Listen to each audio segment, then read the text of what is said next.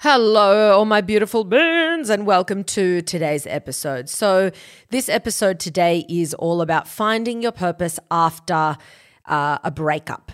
And this is for everyone who's gone through a breakup, whether you were the one that ended the relationship or whether you were the one that was dumped and you are struggling and it feels really painful. Because you can also be struggling and finding it really painful if you're the one that ended it too. But it covers it from both angles, what I'm about to talk about, because sometimes my breakup episodes are targeted to if you've been the one who's been left and you feel like you've got no control, and sometimes it's the other way around. This targets everything. You can apply it to other situations, but to be honest, it is more targeted to romantic relationships in general. So that is the topic of today. There's a lot that I want to cover in that. I'm going to talk about why it is that you feel like you've lost your sense of identity when a relationship breaks down. I'm going to cover why that is. And then I'm going to talk about what you can do and in order to find your purpose, and why it is so important to find a purpose, and I'll go into different kinds of purposes after a relationship. I'm also going to go into a brain fact. I don't have a life update right now. Okay. The life update is that the merch is literally just right here. It's so close to being released. The reason it's taken, the stock is all here. It's fucking here, ready to go. The reason it's taken a bit longer is because I'm currently porting over websites and crossing it over. It's pretty much done. We're just testing things out to make sure there's no glitches or nothing's going to happen, and that the process goes smoothly. And we should hopefully, you're listening to this on, I'm recording this a few days earlier, so I think it's Friday 17th of March, but hopefully it's out within a week. Honestly, my right-hand man, Maddie, might kill me for saying that if we're not ready, but I'm going to say it anyway. That's where we're at. Anyway, let's get straight into the brain fact of today.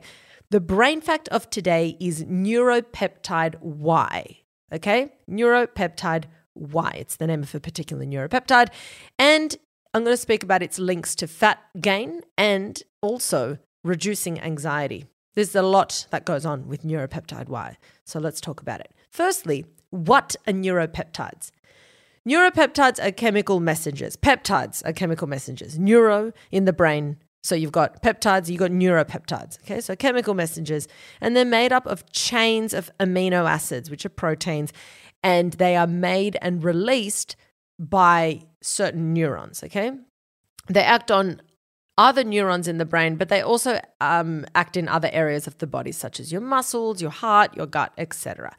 Now, neuropeptide Y is a particular kind of neuropeptide, believe it or not. Who would have thought?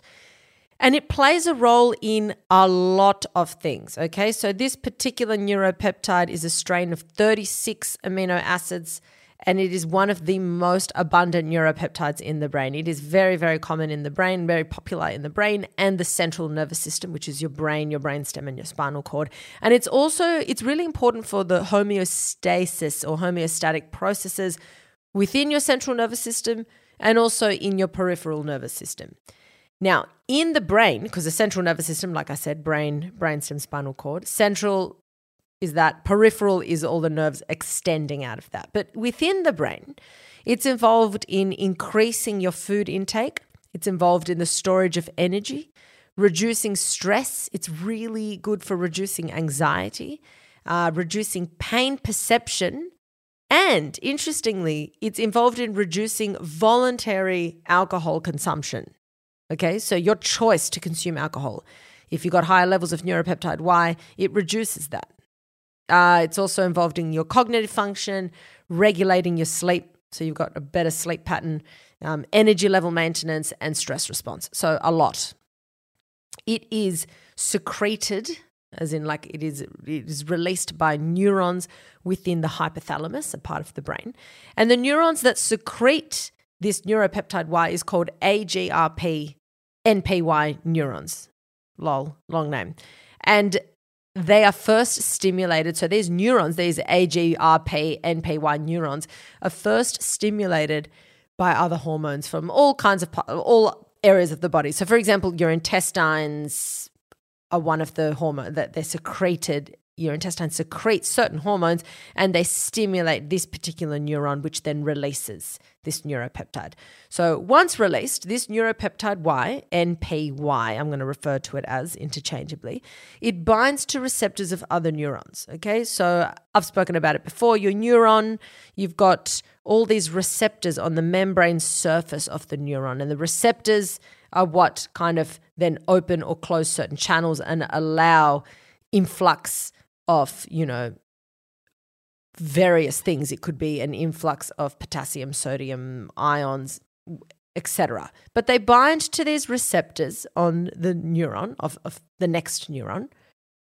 And these receptors are called Y receptors. And there's several receptors involved, but right now I'm going to talk about Y receptor 1 and 5. And because these ones are the main ones that are involved with hunger promotion. So there was a study that was done in a mice model where the mice that were exposed to NPY gained more weight compared to the control groups of those that were not exposed to NPY when they were supplied with as much food as they could have. So it came down to a regulation of how much food intake you're having. If the intake was restricted to the same portions as the control group that were not administered higher levels of this neuropeptide Y, then there was no extra weight gain. So it's saying that it's not got to do with how your body processes the food and is it causing, different levels of things to happen in your body to cause weight gain with the same intake of food. It is just causing a higher intake of food or energy, if you want to call it. So it was causing a higher level of hunger or a slower rate in feeling satisfied. And in the textbook of endocrinology, it stated that when these neurons are activated in certain studies, animal model studies, they found a strong link to, so when they're overactivated, when you've got a much higher increase than normal of this neuropeptide Y, they found a strong link to increased food intake and then due to that increase in body weight. But they also found that when they ablated these neurons, it resulted in anorexia in these animals. So it's the two extremes.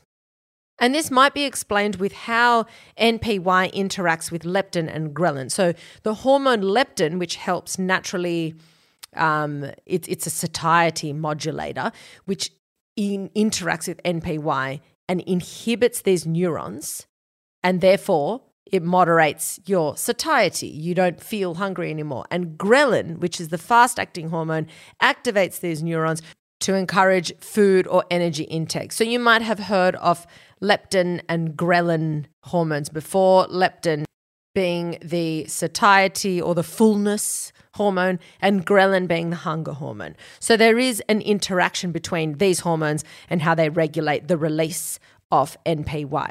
Now, separate to its role in weight gain or in, increased food intake, there was also a link to anxiety. And researchers did a test with mice and they found that when they increased the levels of NPY in mice, so they did this controlled study where they had a control group and the test group 1, where they injected every mice, so everything in the injection was the same minus one group had NPY in it and the other one was just being injected with, everything but NPY. They found that the NPY mice were not receptive to anxiety. So they would put them in stressful environments, and mice tend to like being in small enclosed spaces. If they're out in the open, they're normally scrambling to get to the next location. That's just embedded in their DNA basically, because they're prey. So they're always trying to find these dark little spaces. When they injected them with NPY, they found that they would be in these normally stressful environments and spend, whether it's in this open environment or whether they're out on a ledge trying to get food on this long ledge, and they're not scared at all. They have no anxiety around it, versus the ones that did not get administered NPY. Those mice did not want to spend any time in the anxiety-provoking areas. They prefer to spend more time in their normal corners and stuff like that. In other studies, they found that people with post-traumatic stress disorder have lower levels occurring of NPY than other control groups of people that don't have PTSD. And studies were done on combat veterans, and they found that those who had PTSD but then got over their PTSD through different means had higher levels of NPY than combat veterans that never had PTSD and didn't have to then get over PTSD. So it showed that overcoming post-traumatic stress disorder or other associated anxiety disorders could actually be attributed to a bit of a rise in neuropeptide Y levels. Additionally, some studies have also found that there was a study that was done on 3 groups: people that had naturally high levels of NPY, people that had moderate levels, and people that had low levels. And those that had low levels had a more negative experience to a stress challenge or a pain challenge. And one of the things that they did, amongst many things, was that they did fMRI, like imaging studies on the brain. And they found that the group that had low levels of NPY had a more active response when they saw a negative word versus a neutral word. So they would have neutral words, negative words, whatever you would consider a negative word to be. But their response to negative words was a lot more intense than people with moderate or high levels of NPY. So it impacts perceived stress. So the stressor or the actual stimulus could be the same, and it is dependent on the individual of how stressful it's going to be. And I mean, that should be common knowledge, but it's really interesting to see how this specific neuropeptide and the amounts of the neuropeptide present within the central nervous system can actually determine how you perceive a stressor and how much it's going to affect you and how it's going to induce anxiety or actually limit the amount of anxiety that you're feeling around that stressor. So what determines your levels of NPY? Genetics does play a huge role in it, but also for people that are wanting to actually raise their levels of NPY when they have, an anxiety disorder or post-traumatic stress disorder, then this can be taken as a supplement. So it can be taken intranasally, and it's found as quite an effective treatment for stress disorders as well. But yeah, genetics do play a big role in those levels of NPY and your hormone releases as well, if you look at how ghrelin and leptin interact with all of that. So it is quite dependent on your genetics. But there are other interventions that you can do. So that is the brain fact of today. A bit of, pharmacology, chemical chat, which I love. Anyway, let's get straight into the topic of today. All right, so finding your purpose after a breakup. First, let's talk about why does it feel so hard to do this?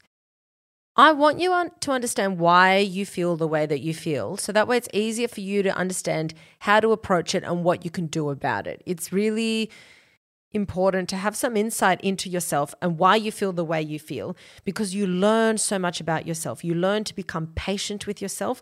You learn to be kinder to yourself if you can understand what is causing you to feel a certain way. I think a lot of people will just feel a certain way, get annoyed at themselves that they're not getting better, but not really helping themselves get better because they're impatient or annoyed, that then they'll just engage in pacifying behaviors and behaviors that might not actually be helpful for their overall recovery when you're talking about mental health or even physical health, okay? So let's talk about why does it feel so hard. The first thing is your identity is linked to this person, okay? Your identity is such a big part of your thoughts, your everyday thoughts, and you don't realize it often, but it's this subconscious thing. And your identity is comprised of so much. It's, of course, your physical body. It's your abilities, your belief system, how you look, your friends, your family, and of course, your romantic relationship. And the things that take up more of your time form a big part of your identity. That's why a lot of people, when they meet someone new, the first question is, what do you do for work? Because they feel like you spend 40 fucking hours a week doing this thing. It's going to tell me a lot about you. Whether it does or doesn't matter. But people instantly think, if something takes up a big part of your life, it must equate to forming a big chunk of who you are as a person. So when you're in a relationship, that person is likely one of the people that you spend the most time with, if not the person that you spend the most time with. So in your own head, you're thinking, this person is a huge part of my identity. Not only do I spend so much time with them and do I bounce off them, but I've chosen and every day choose to be with this person. So it is it's a part of my identity that I have chosen and created, okay? So when this person then is gone out of your life, whether it's because you had to end it for many, many, many reasons, or whether they've left your life, it ends up feeling like you've got this big void in your identity. So you feel like you struggle to find your purpose, because often people feel like a big part of their happiness and their entertainment and their social life included their partner. So they never really thought about this purpose. They just had this partner and they were enjoying their journey through life, and they were they were invested in their partner's life, and vice versa. This partner then is now no longer in their life. So a lot of people have this big dip in their identity, and because of your dip in your identity, you have a dip in your sense of purpose. Not everyone, but if you're listening to this episode, then likely you may have experienced this in the past, or you're currently experiencing this, okay? So obviously not everyone goes through this. The next thing is that your idea of your future includes this person. So you now have to restructure your whole concept of what your future is going to look like, because this person's no longer in it. Whether you like it or not, whether you consider yourself a present person or not, you do dedicate a lot of your energy into thinking about your future, whether it's conscious or subconscious, whether you want to or whether you don't. Of course you do. You think about what you're having for dinner. You think about the holiday that you want to go on. Whether you're stressing or whether you're thinking about happy things, you have a concept, an image of what your future is going to look like in the near future and in the distant future. This person is now gone, out of your life, or at least relationship-wise, they're no longer your partner. And these ideas that you had of maybe where you're living, where you were going to move to, what your social life is going to look like, how going to an event would be like. Oh my God, that holiday that we booked. And now, oh my God, family, Christmases, your whole future. You now have to restructure what your future looks like without your partner in it.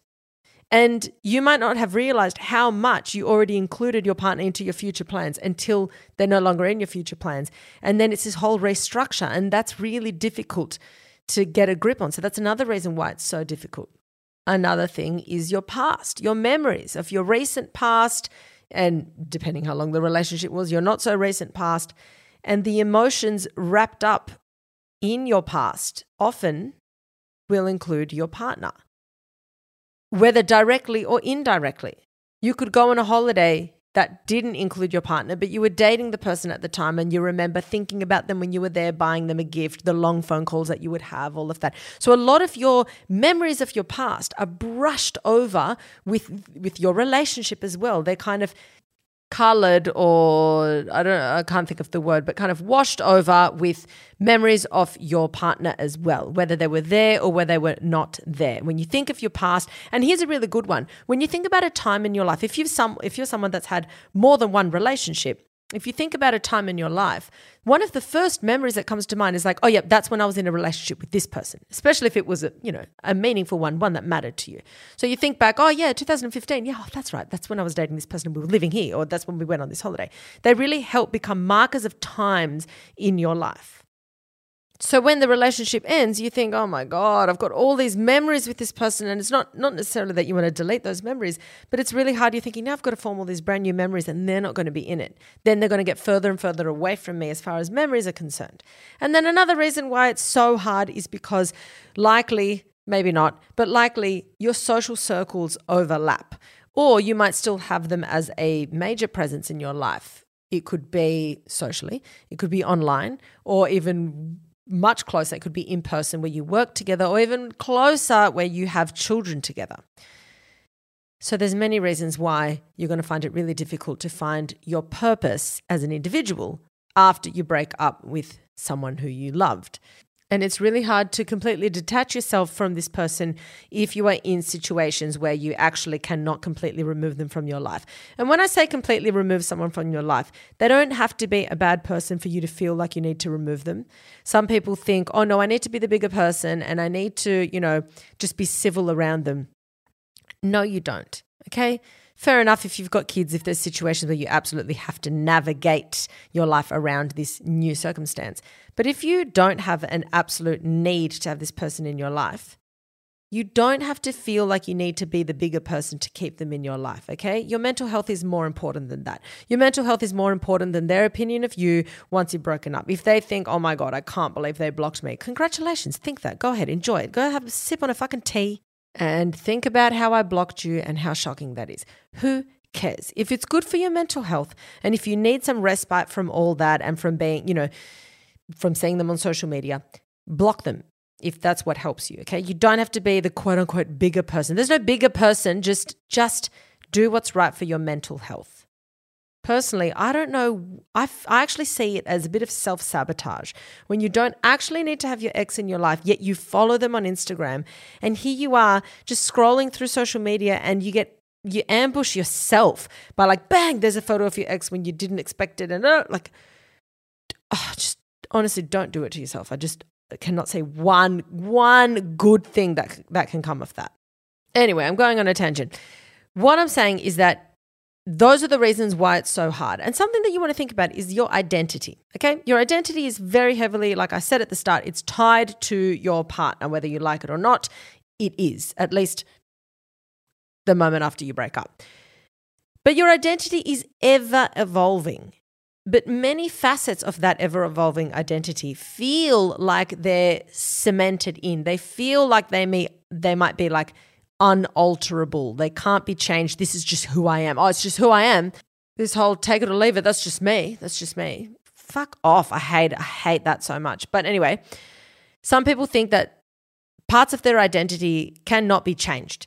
But almost every part of your life can be changed. Almost. Just take a look at your life a few years ago. It might be 2 years ago. It might be 6 years ago, 10 years ago. It doesn't matter. Pick a time in your life that feels like a lifetime ago for you, depending on what's occurred in between. And just look at how much of your day-to-day reality has changed when you compare it from now to back then. Your morning routine, your style, how you look, the people that you would hang out with on a weekly basis, how you would socialize, the suburb that you lived in, the jobs that you had,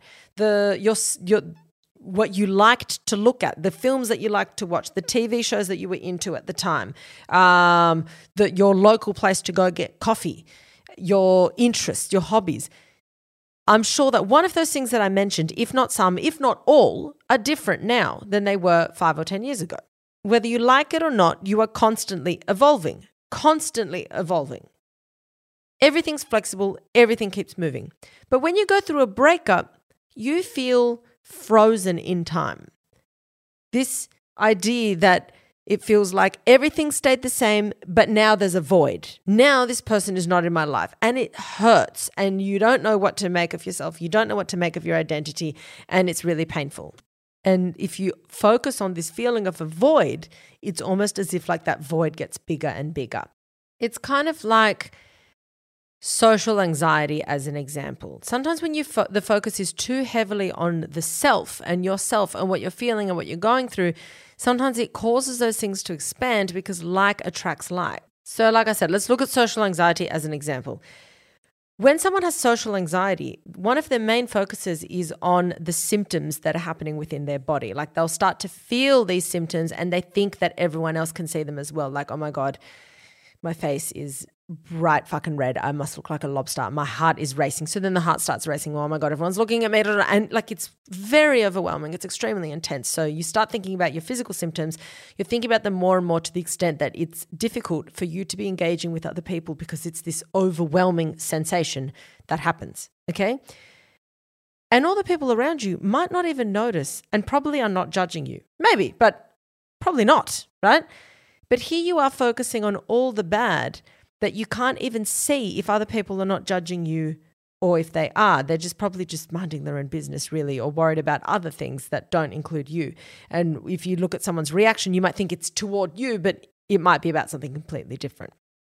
When there's nothing that you're engaging with, excited about, that feels like a driving force outside of you and your current reality is not going well, then all you have to focus on is that you start to internalize everything. You're focusing on your feelings. You're focusing on that void, and that void starts getting bigger and bigger because like attracts like thoughts, and it starts getting worse and worse and worse. And if nothing's changing and causing you to work to adapt and learn and grow, then it feels even more still. It feels so still that you feel like you're going backwards when in reality you're just staying where you are, but the world is passing you by while you're in this world of pain and this void and feeling like you don't really have an identity or that your identity has completely changed and was partially in that person. I want you to think about a purpose as something that is outside of you. When you talk about having a purpose, it has got to do with you doing something outside of yourself for something or someone else. That is a purpose. It's your connection to the outside and what you're doing about that connection and how it makes you feel. But a purpose also has to benefit you. It benefits you and it benefits others. If it's not benefiting you, then it's not a purpose. It has to give you a sense of fulfillment, a reason for being, a why. If you are just doing something to benefit someone else and you're not benefiting, then that's you being a martyr, okay? And you being a martyr and only helping others while not helping yourself is not a purpose. So there's a difference. So what can you do about it? What can you do to find your purpose after a relationship? We've spoken about the why. We've spoken about why it is that you feel that way and kind of what a purpose is defined as. But what can you do? I was actually listening to a podcast episode on the Diary of a CEO. It's a great podcast. That's my recommendation for you if you want a good podcast to listen to. It's all interviews with some great stories, and obviously you kind of pick the stories that resonate with you and listen to them because he interviews a whole range of people. But he was interviewing this guy, this psychiatrist, a man named Steve Peters, and he was telling a very, very interesting story. He was speaking about a patient he had when he first started out being a psychiatrist as a doctor. And he had a patient who did not like herself at all. She did not like how she looked like, and it really, really affected her. And it's kind of all what she focused on. And if you've ever been through something like that or something similar, it doesn't have to be about how you think about what you look like, but something you really don't like about yourself can be quite consuming, and it can kind of bleed into all other areas of your life. Your life. So this woman was really, she struggled a lot with that. She really did not like what she looked like, and it affected her mental health a lot. He then just through conversation discovered that she loved animals. So he found that was a true passion of hers, animals. And so he thought he would just try something a bit different, and he asked her to look after or become responsible for a cat and some birds that were on the ward. And because she loved animals so much, she really gladly accepted this task. She then became really involved in ensuring that the birds and the cat were looked after properly and had a good life. And he said in this interview that he saw a completely different person kind of emerge from that, someone that was completely different to the other version that he was used to working with. She gained a purpose, and her attention went from how she felt about herself and what she looked like in the mirror. And she moved that attention to something outside of her, something bigger, which was to help. And because she loved animals so much, it was this two-way thing. She was able to create love for these animals, and she had this daily thing that she would do to care for these animals. I don't know the ins and outs of what she did for these animals, but she had this daily purpose now, which was outside of herself, helping these animals. She got to interact with these animals. And her focus went from how she looked and how she felt about herself and her current reality to feeling like she was genuinely contributing. She felt that she could help and that it was helping, and that these animals needed her and needed love, and she was able to give them love and receive love from them. And her self-esteem came back. So the way he explains it is he gave her a purpose and she found her self-esteem. When you have a sense of purpose, and especially finding your sense of purpose, really brings back your self-esteem. And when you are struggling after a breakup, when you're trying to rebuild yourself after a breakup, self-esteem might actually be one of those things that wavers the most for you, especially if you feel like you can't get someone as good as that ever again. I think that's a lot of fear that a lot of people carry after a breakup. You think, whether you broke up or whether you were broken up with, you think, this fear, I'm never going to get someone like that person again. Whether they were brilliant or whether they were an absolute wanker, it's a very common feeling that you're going to feel. And when you say that to yourself, especially on repeat, and I've been there, I'm sure many of us have, where we feel that way, you're basically telling yourself that, in a nutshell, if I can't ever get someone like this again, you're kind of subliminally telling yourself that person was too good for me.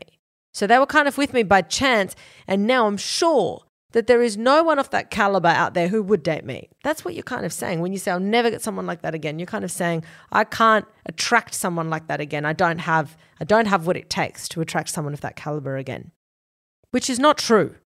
Unless you're an absolute toxic degenerate and that person was lovely, you probably can attract someone as good as that person, or maybe better in the sense of better suited for you. You know, I don't like to compare, that person's, better than that person, but a lot of the time you'll find someone who's equally as legendary, but better suited for you.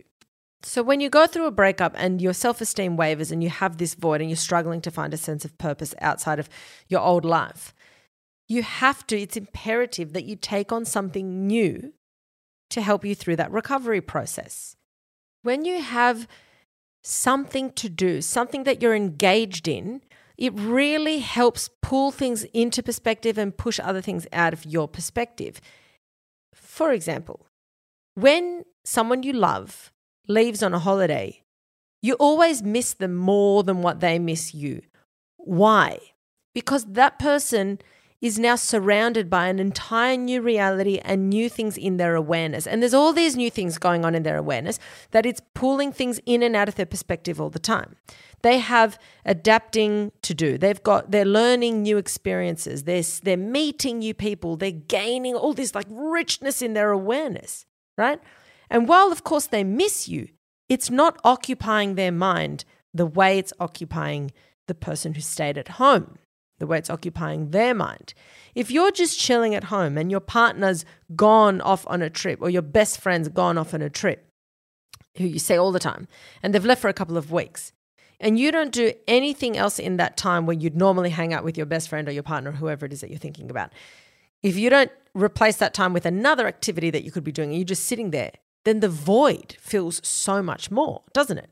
You sit there being like, we would normally be doing this. We'd normally be going here. And you'd start thinking about all the things that you could have done or you used to do. Of course, because there's a void, they're gone there. Meanwhile, they're off on holidays, living their fucking best life. And of course they care about you and they miss you, but it's not the same. And it's a lot more painful for the person that stays versus the one that's on the adventure, because they've got more going on in their awareness. They're learning, they're experiencing, and they've got a purpose every single day. When you're on a holiday, you've got shit to see and shit to do. It's exciting, right? So use that analogy with a breakup. If your relationship breaks down, are you the one on the adventure? Or are you the one sitting at home focusing on the void of when, we used to watch this TV show together, we used to do this together? Are you the one bringing new experiences into your life, or are you focusing on the void? You have to bring new experiences into your awareness, so that gap, that chunk that feels empty, only takes up a little part of your attention. And your attention is going to go there, obviously, especially when it's fresh, but it's not going to engulf your entire awareness. It's not about forgetting your partner, but it's making it so your partner is no longer your entire reality and eating up all your conscious thoughts. This also goes for if they're in your life or if they're not in your life. If you have kids with a partner and your partner leaves you and they're now dating somebody else, and you now have to not only see your partner all the time, but your kids involved, so you've got to see them happy in a new relationship, that's fucking hard. I haven't been in that specific scenario because I don't have children, but that is hard. And if nothing changes in your reality, then it's going to be even harder for you. I've got people in my extended family, bless their souls, who have mourned a divorce for decades. Decades. What the fuck? Something has got to give, and it better not be your mental health, and it better not be your happiness. When things break down and when things happen that you're like, fuck, this is the worst case scenario. The person I loved has left me, they're with someone else, and I have to see them all the time because we've got kids together, or a scenario that seems just as intense as that, or more, whatever you want to imagine. When something like that happens, yes, it's fucked. Yes, you spend the initial time period, feeling the pain that you're feeling, but then you've got to think, what am I going to do about it now? Because if I keep trying to live the same reality as I'm living and not much has changed other than the fact that this drama has occurred, then that is my focus. So instead, you need to find a purpose outside of that. I have a whole episode on purpose, but I'm going to kind of recap roughly the main points here. Your purpose does not have to be something absolutely enormous where you're creating this new charity that's going to save the world. That is not what your purpose has to be. Your purpose has to be something that involves connection with others. And like this example that I spoke about with the psychiatrist Steve Peters, it could be animals, doesn't have to be humans, but connection to a source of energy, other people or animals. But you want to be looking at purpose as connection. When you think about a purpose, you think, how am I receiving connection? That is the thing that makes people happier, feel a sense of purpose, feel like they're growing, and also increase their self-esteem when they have a true connection with other people or animals. But let's talk about other people here.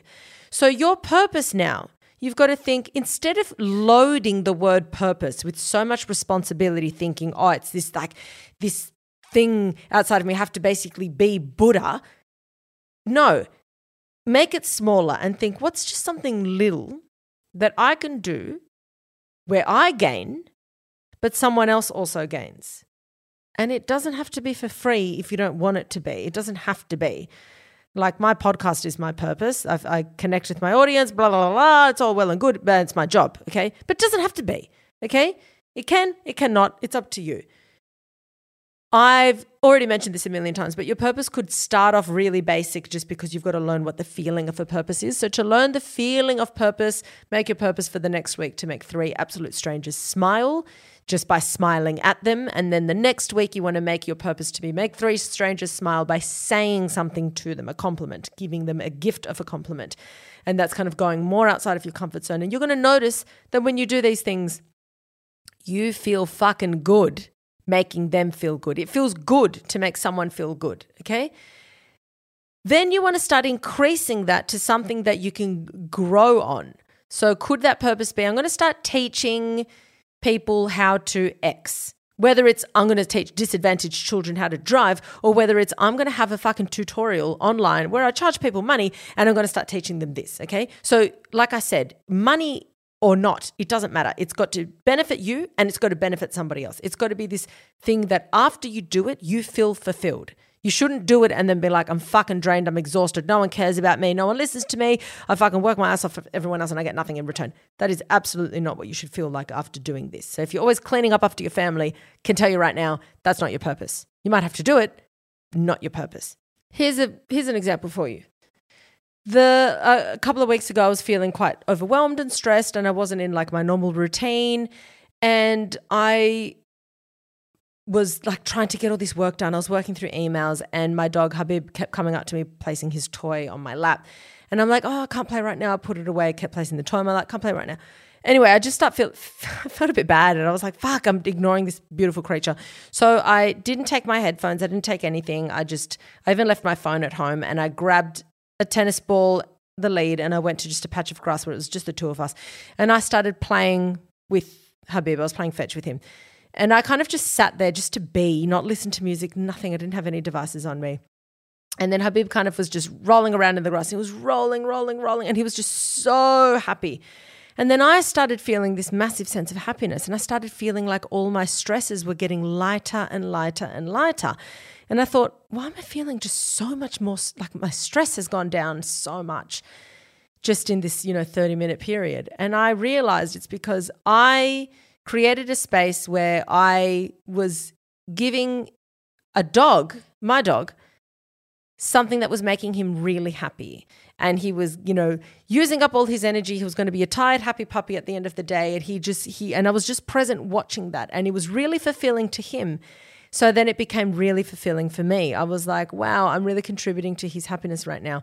And I just felt like, I just feel so good that by the time I got home, I'm like, I don't need to be focusing on those things right now. I'm going to be doing other things. And I just felt like in a much happier, more creative space.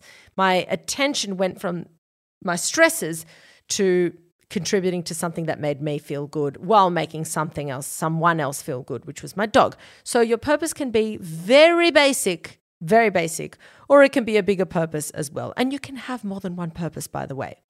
But when you go through the breakdown of a relationship, your focus wants to be on what can I do that's going to make me feel good, that I can connect with other people to fill this void. If it's a charity, make it a charity. If you want to start teaching people something, start teaching people something. If you're really good at a skill, why don't you start teaching people that skill for money or for free? One of the things that makes me feel the best is teaching someone something that they need help with, if I can help, obviously. That makes me feel fucking amazing. So you've got to ask yourself, this is the criteria you've got to hit. Is there connection? Yes. Are they benefiting? Is this person benefiting or animal? Yes. Am I feeling fulfilled? Yes. Is it something that the more I do, the better I feel? Yes. Every time I engage in this, does it pull my attention away from my stresses? In other words, does it make me stop thinking so much about how I look or how I, feel like unvalidated because of my relationship breaking down, or because I don't feel as worthy anymore because my relationship broke down?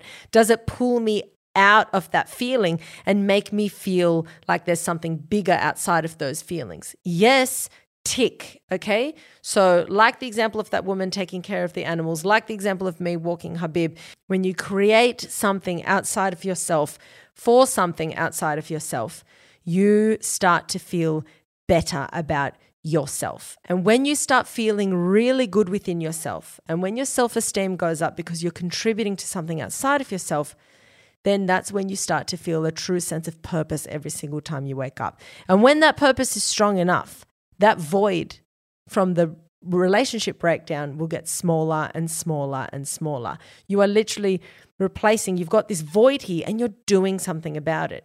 Because you don't want it just to fill up with random shit, because that's when people start replacing it with potentially unhelpful other relationships or unhelpful behaviors or things that might seem fun in the moment, but then long term aren't really that fun, permanently.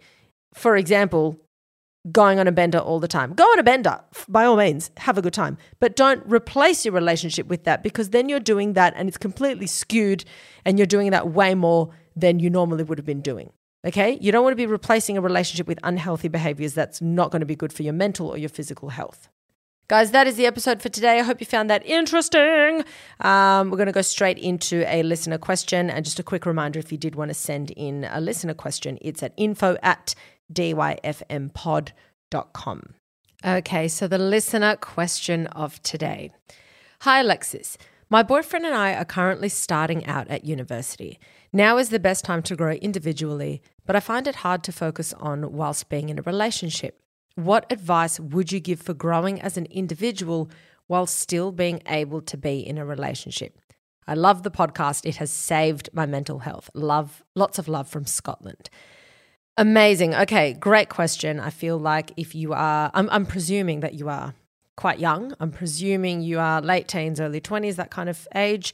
And this is a really, really, really, really good question to ask, because I think a lot of people are in this pickle of looking at kind of the beginning of the rest of their lives at this point. I feel like when you leave high school and you enter university, whether you've had a gap year or not, you're looking at it being like, wow, I'm about to embark on this massive journey. And there's a lot of things that are going to change within you, not just within your life, but also within your identity. Things that you identify with will change.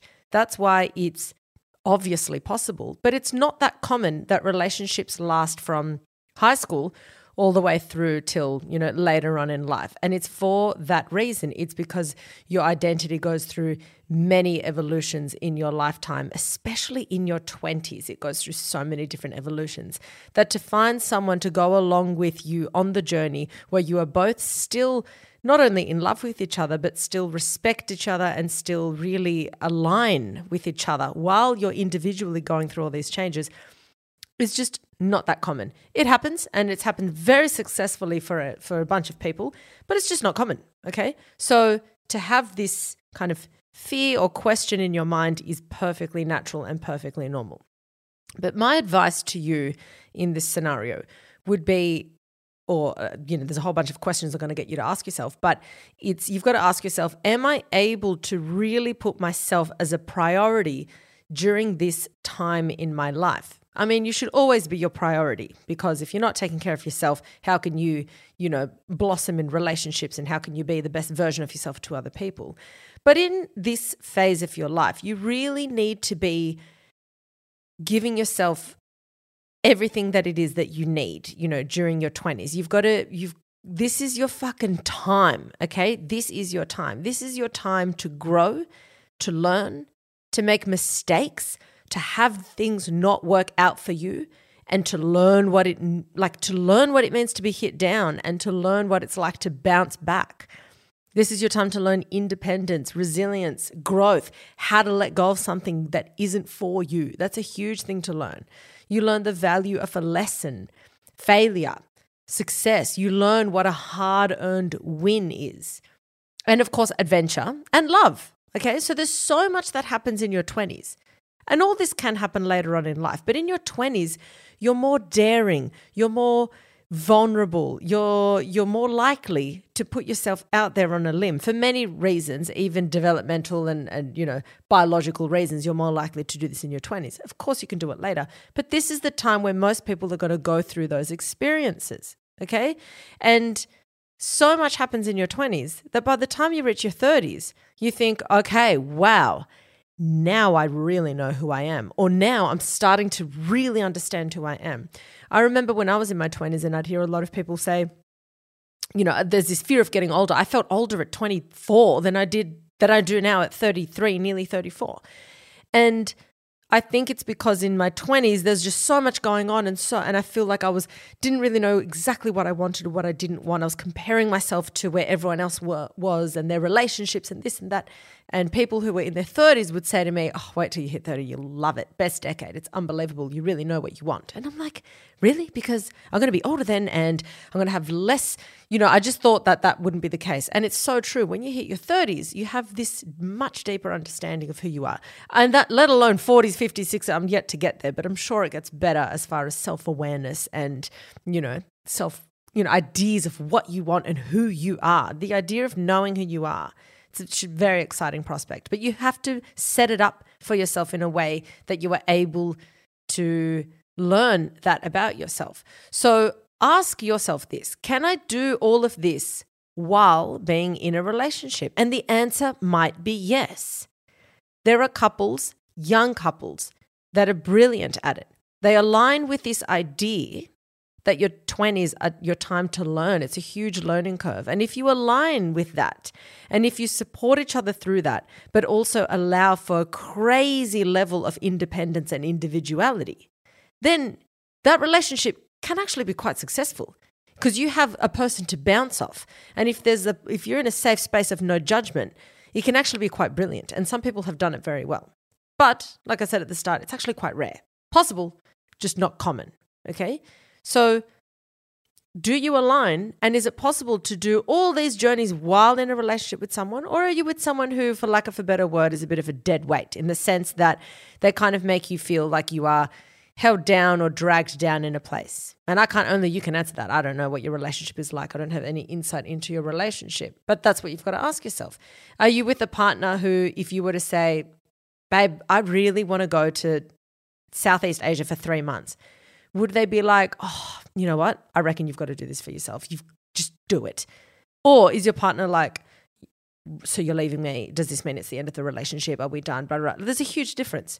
And if you feel that your partner won't be accepting of these things that you want to try, then you might be less likely to even try it because you don't even want to have the argument or you don't want to have this battle. So a lot of people resist taking a leap in the thing that their heart is really desiring because they don't want to rock the boat in the relationship. But sometimes you need to rock that boat, especially so young in the relationship, because sometimes you need to go on those adventures to learn more about life and yourself. Okay? So another thing that you mentioned in your email is that you know that it's the best time to grow individually, but you find it hard to focus while being in a relationship. So why is it hard to focus on growing as an individual when you are in a relationship? Why can't you focus? Because I understand, obviously, when it's early stages of a relationship, you're in the texting stage, you're in the honeymoon phase, it's exciting. Your mind keeps thinking back to your partner. It's exciting. Okay. But once things have calmed down, and that should happen within, let's say, 6 months, less for some people, a bit more for others. But once that has calmed down, a truly healthy relationship should not actually be a distraction, but it should be a calming presence in your life. It should be kind of this calming, comfortable space, still exciting in its own right, but it should be this safe space, right? If you are years down the track in a relationship and your relationship is pulling focus from your personal areas in your life, there is a chance, and I'm not saying it definitely is, but there's a chance that that relationship is not healthy and that your partner is imposing their opinions and their beliefs on how you should act and behave and what you should do, that your awareness is taken up by trying to live by your partner's standards while trying to discover who you are as a person. And that's why it feels like you can't focus on yourself as an individual. If you've passed that excitement of the honeymoon stage and you're truly in a comfortable, healthy relationship, then it should not be pulling focus from your life as an individual. My ultimate answer to what you're going through is I think that there's a big part of you and many people who are entering university that crave this untapped freedom where you want this untapped level of potential in every scenario that you face and this sense of adventure. And a lot of the time that does not align with having a partner in your mind. I'm not saying it does or doesn't. I'm saying people feel like that what they're craving doesn't align with being in a relationship. So there's a big chance that maybe this is you saying, I actually don't want to be in a relationship, but you probably think this person's a legend, so it feels hard to end it. So no answer is right. No answer is wrong. But what I am going to say is your journey as an individual at this stage of your life should absolutely be your priority. If the relationship is right, you will both come to the table and you'll both put in the effort to make it work. If one person is working harder than the other, or if it's just grinding your gears and the only reason you're staying with someone is because they're a nice person, then I think you've got your answer. Hopefully that helped. Hopefully that gave you a little bit of food for thought. Your number one priority, though, should absolutely be on your growth as an individual, okay? And that's how relationships either fall away or get stronger. Because as you grow as an individual, the right things get closer and the wrong things get further away. Hope that helped.